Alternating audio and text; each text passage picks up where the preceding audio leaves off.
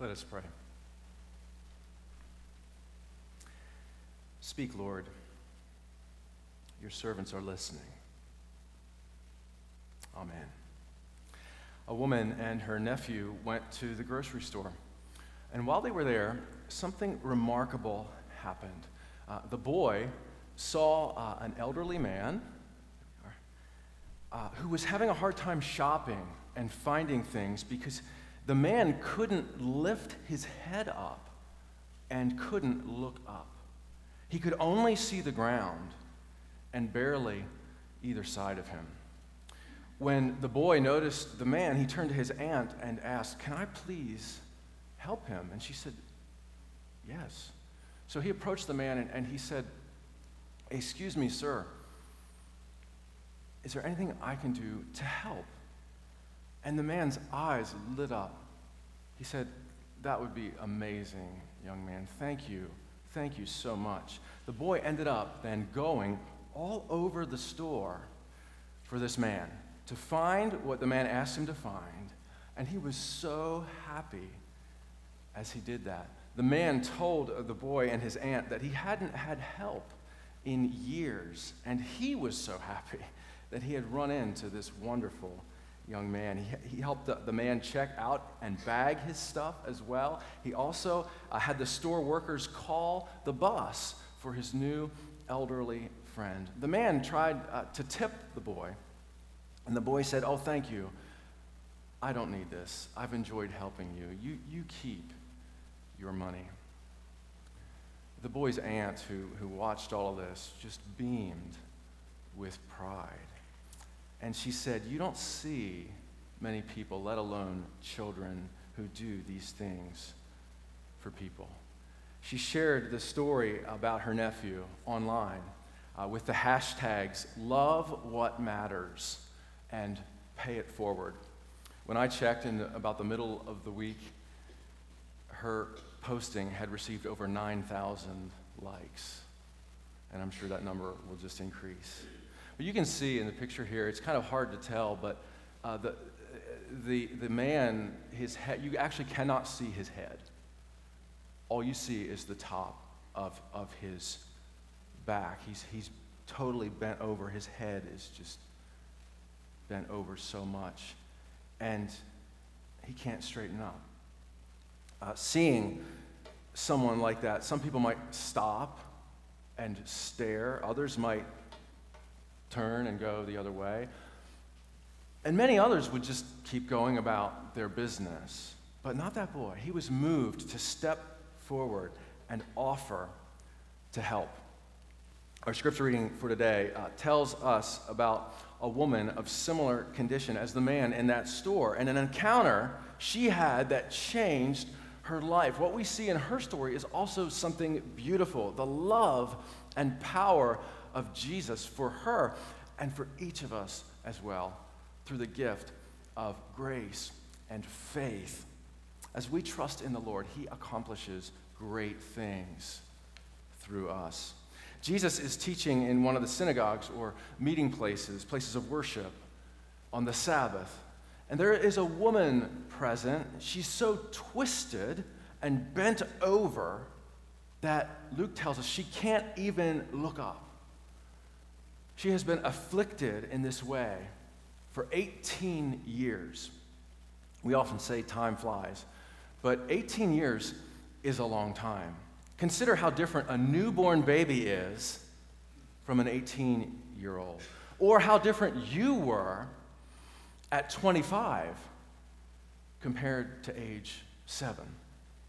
This woman has suffered for 18 long years. She has suffered not only physically, but also because she was bent over and couldn't straighten up at all. No doubt she's suffered emotionally and in other ways as well. She has been crippled by this affliction for 18 long years.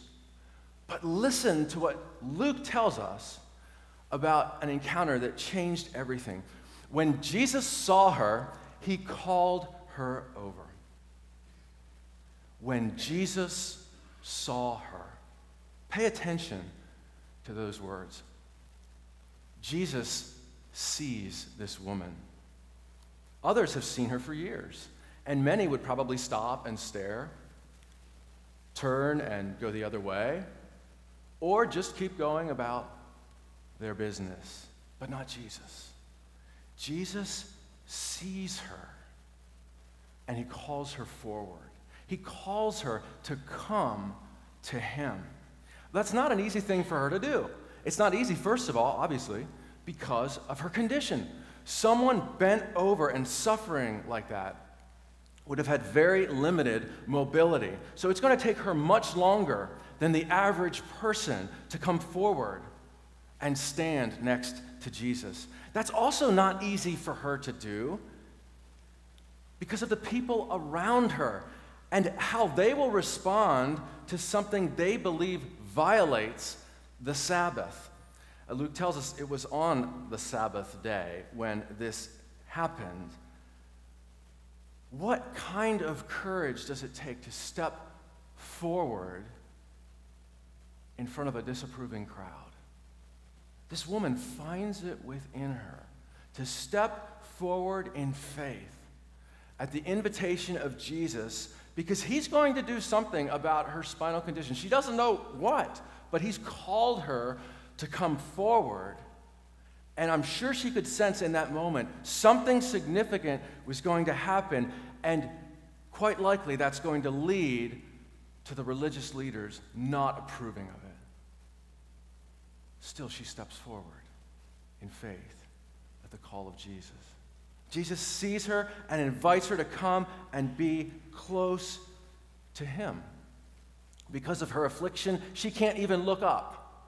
She can't even see Jesus, but that doesn't matter because Jesus sees her. She hears his voice and follows his call. She goes straight to Jesus. Already, long before the outcome, this woman is a great example of faith for us. She is a great example of faith in the face of opposition. She can't see Jesus, but he sees her. He calls her, and in faith, she follows. Sometimes the opposition we face is so overwhelming that we can't see Jesus. It could be overwhelming physically, emotionally, spiritually, or in other ways. As a result, that opposition could even get in the way between us and Jesus and create this barrier that we can't see over, can't see around, can't see through. The opposition in your life could drive you to despair, leaving you only looking down, unable to look up, unable to see Jesus.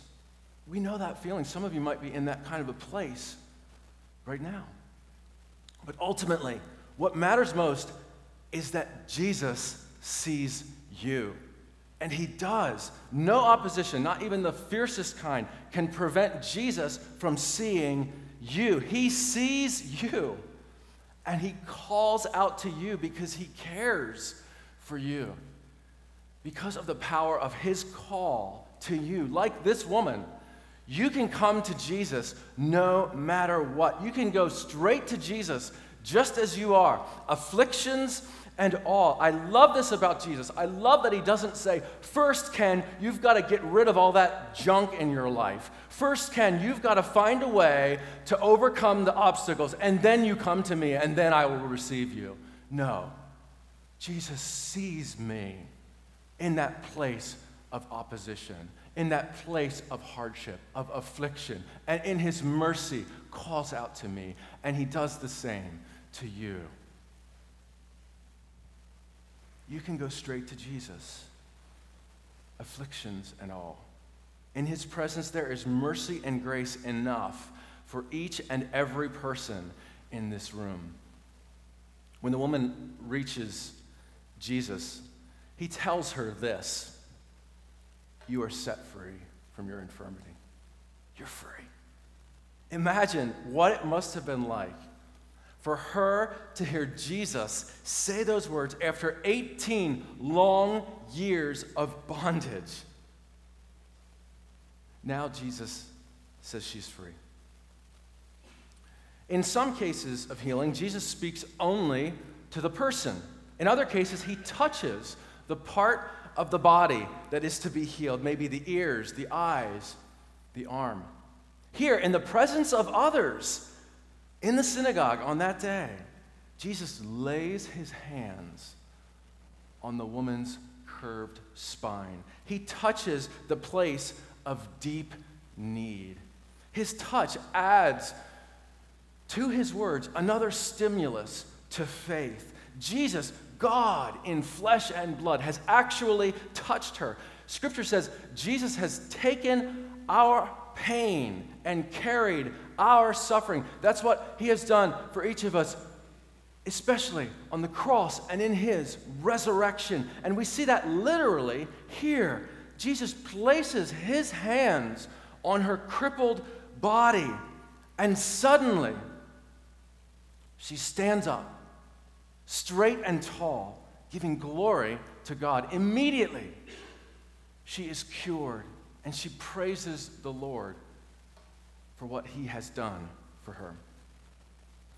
Where are the places of deep need in your life?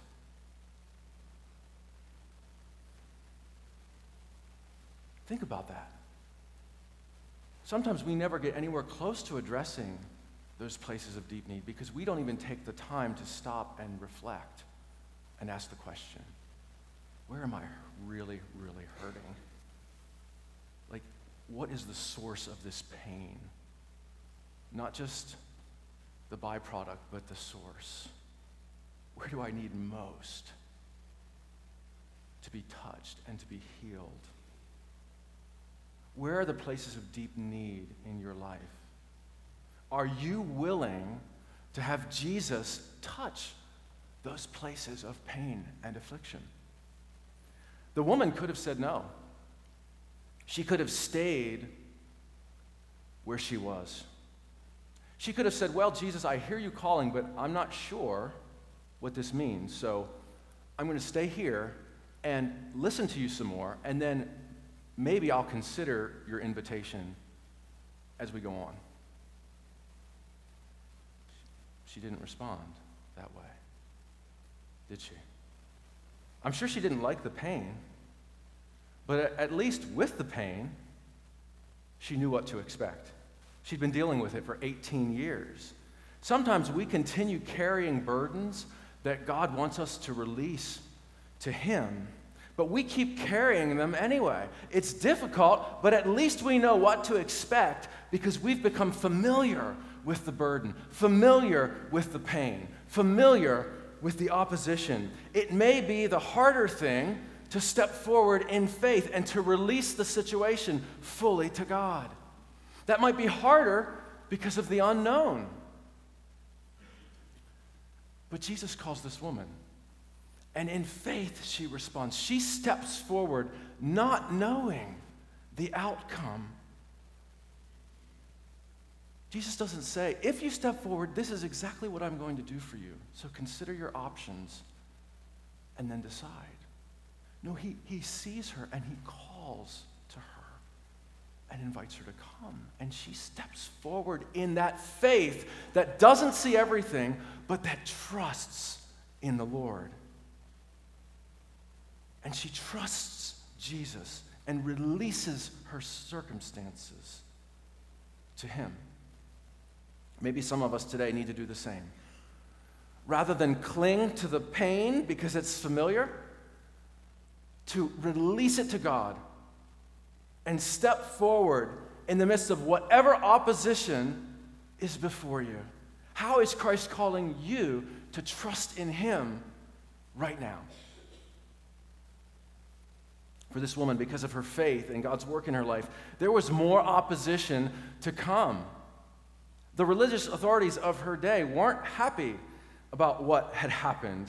They believed it was illegal for any work to be done on the Sabbath, including this healing.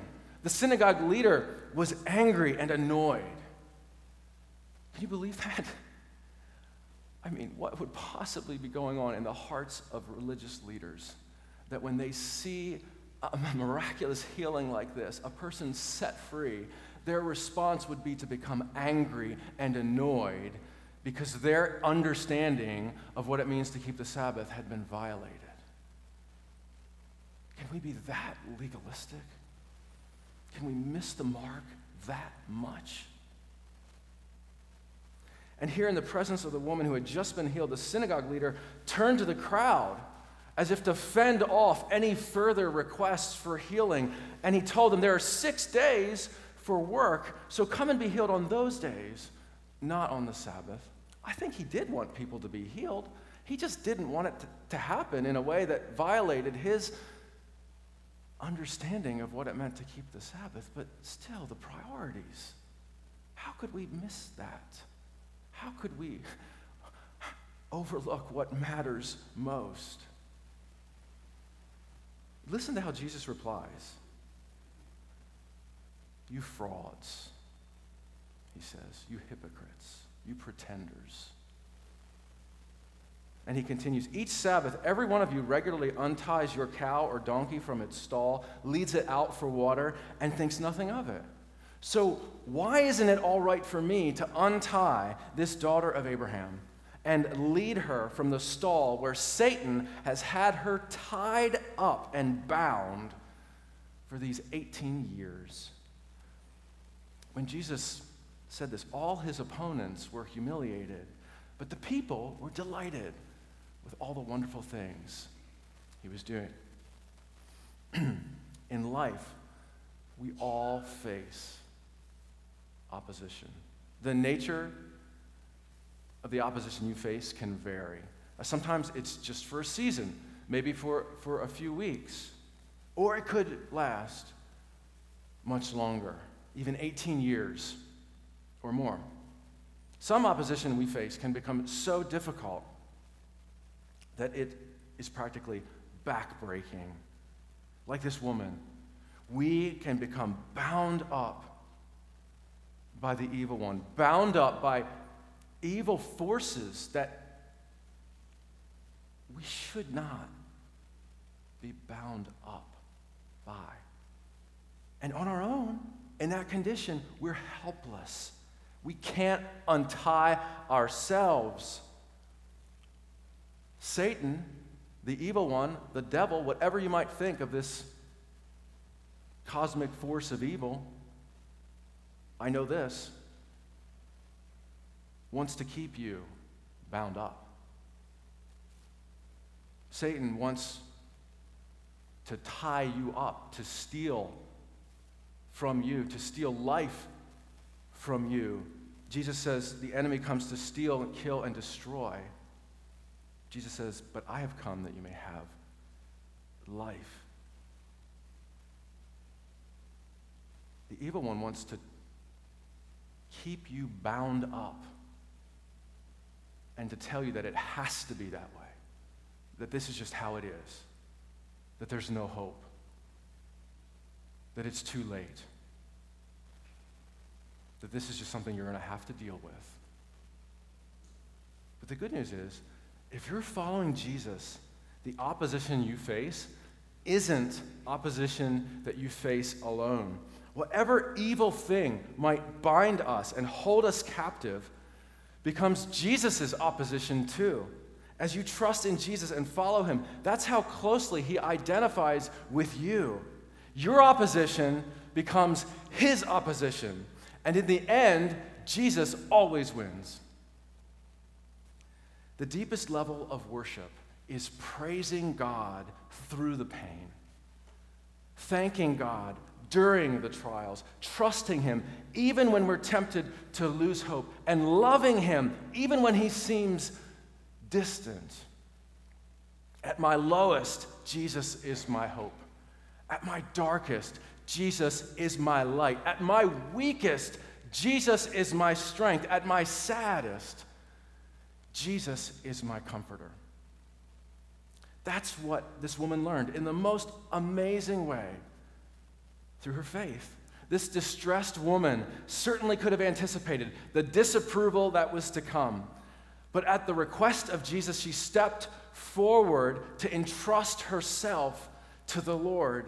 She moved toward Jesus with utter dependence on God. She faced opposition, the kind of opposition probably many of us can only imagine.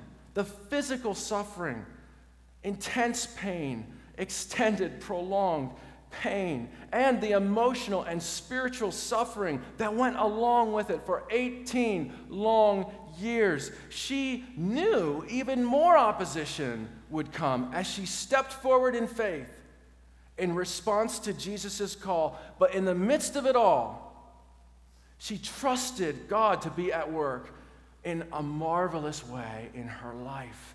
And that trust led her to act. That's what faith does. We heard this 2 weeks ago in the opening message in this series about pillars of faith when Pastor Mitch reminded us that faith acts.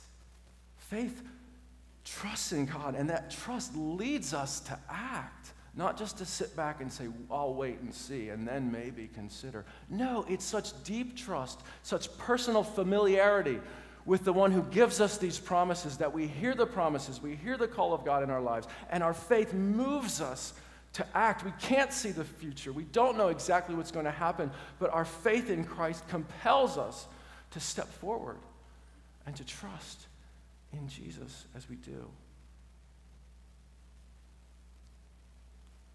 Jesus honored this woman's faith by touching her and healing her. She had the faith, God had the power. How about you and me? How is it for us today? Is there a burden you're carrying that has left you crippled spiritually or emotionally? I see some heads nodding. I think there are more of us on the inside who would say, yeah, I've been carrying this for a long time, and I feel like I'm crippled by it. And sometimes I wonder, do I just have to accept this is how it's going to be?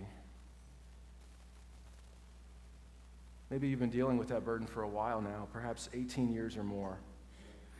Just because it's been a certain way in your life for some time, that doesn't mean it has to keep being that way. How is the Lord calling you to respond? Faith isn't just about expecting great things from God. True living faith is also about attempting great things for God as He calls us to step forward, trusting Him with the results. And see, that's the beauty of faith. The results don't depend upon us.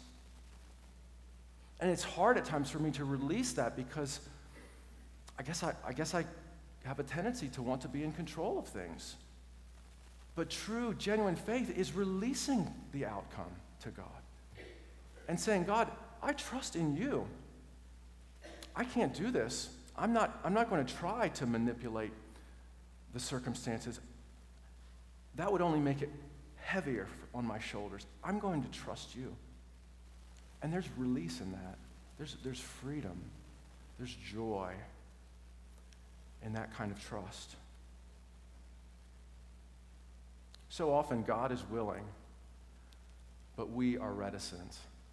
Faith requires we make a bold response to the initiatives of Almighty God. There's no telling what Jesus will do as we truly believe in Him.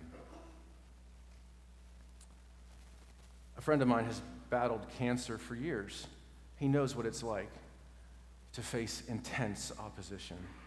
And through his faith in Christ, he's seen God's power at work in his life, sustaining him, strengthening him, giving him hope that he can hold on to no matter how hard it gets. And recently he shared a story with me. He said, the other day I had a dream just before I woke up, maybe even as I was waking up. I felt a weight on the bed, and I thought one of our cats wanted to tell me that it was time to be fed. When I opened my eyes, there was the head of a lion looking down on me, and then the lion disappeared. I wondered what that dream might mean and considered a couple possibilities. I came to the conclusion, he said, that this was the Lion of Judah, one of the names for Jesus in the Bible. He said, I concluded this was the image of Christ. Still, I wondered, what was the message I needed to hear? He went on to say, this morning during my daily time of prayer, I began to pray for people on my list, particularly my family and my church. Pray for your family, pray for your church. Make that a regular part of your spiritual life. And he went on to say, and then as is my custom, I was quiet. And I extended my arms with palms up, waiting to hear what God wanted me to know and receive. And I would add, that's a very appropriate posture in prayer, to be quiet before God with your palms up. And maybe you want to raise them all the way up, maybe just up a little bit. But there's something, I think, significant in the symbolism of coming to God with an open hand, with a palm that's lifted upward, because that symbolizes that you're offering yourself up to the Lord and your circumstances. It also symbolizes to God your readiness to receive from him what he wants you to know and receive through prayer. And by the way, on the subject of prayer, so important that people know how to pray, that we be people of prayer. That's one of the reasons why this fall we're doing a series on prayer that will help you learn more about not just why prayer matters, but how to pray. The series is called Lord, Teach Us to Pray. And I hope you'll join us and be part of that. But my friend continued with what happened by saying this. As he was quiet before God with his palms upward in prayer, he said, then something unusual happened. Normally in that position, I can feel the Spirit, the power, the energy from God coming through my hands and my arms. Today, I felt the energy and power flow from me. That never happened before, and I was confused. And then he said this. He said, I believe the Lord began to speak to me. The image of the lion was the assurance that I am with you. Keep going the way you are going. Don't give up. Keep following me each day. But don't forget the words of Paul, that it is in your weakness that my strength can be seen. It's not what you can do for me, but what I can do through you. That is why I took your energy and power, that your strength might be in me. And my friend began to pray, Spirit of the living God, fall afresh on me, melt me, mold me, fill me, use me. Spirit of the living God, fall afresh on me, he prayed. As he sat before the Lord, he then felt that power and strength begin to fill him once again. This time it was not from above, but from within him, within his heart and soul. That power began to fill him. He realized that as his energy and power were lifted up to God, God's strength and power could then move within him. He ended this way. It's not what I can do for God or in the name of God. It is all about what God can do in me and through me. I remember the words of John the Baptist saying that I must decrease, that Christ may increase. I guess it's about time I learned that lesson again, he said. And maybe the people of God, the church, needs to be reminded of that as well. I think my friend is on to something here. It's the same basic idea we see at work in this woman's story from our scripture reading this morning. As we trust in the Lord, he accomplishes great things through us. As you trust in the Lord, he accomplishes great things through you. There is power in the name of Jesus. There is power even in the face of opposition. The Lord is stronger than any struggle in your life. Every single one. If it's on your mind, it's on God's heart, because he sees you and he cares for you. I don't know what opposition you're facing or what burdens you're carrying this morning, but I know there's one who sees you, who can strengthen you, who can set you free. His name is Jesus. Come to him and follow his call today. Let's pray. And friends, as we pray, I invite you to do as my friend described, to extend your arms with palms up, offering yourself to God and signaling to the Lord your desire and your readiness to receive from him what he wants you to know and receive through prayer. And if you think this is some kooky New Age practice, the scriptures actually tell us this is the ancient pattern of prayer, the ancient position of prayer, as we're commanded by God in the scriptures to lift up holy hands as we pray. And I invite you now to do that, to lift your palms upward as we enter into the presence of God through prayer.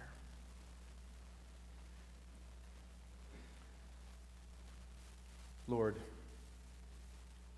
thank you that you see us, each one of us, even when we struggle to see you. Thank you for calling each of us to step forward toward you in faith. Help us come to you right now. We bring to you our pain, our fear, our shame, our sins, our sorrow. We bring to you our circumstances, including the opposition we face in whatever form. We bring to you our hopes, our dreams, our lives. We release everything to you and trust in your unfailing love. Jesus, receive each of us, we pray.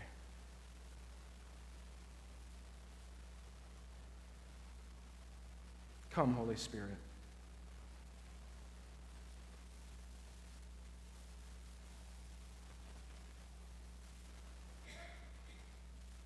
Come and set us free.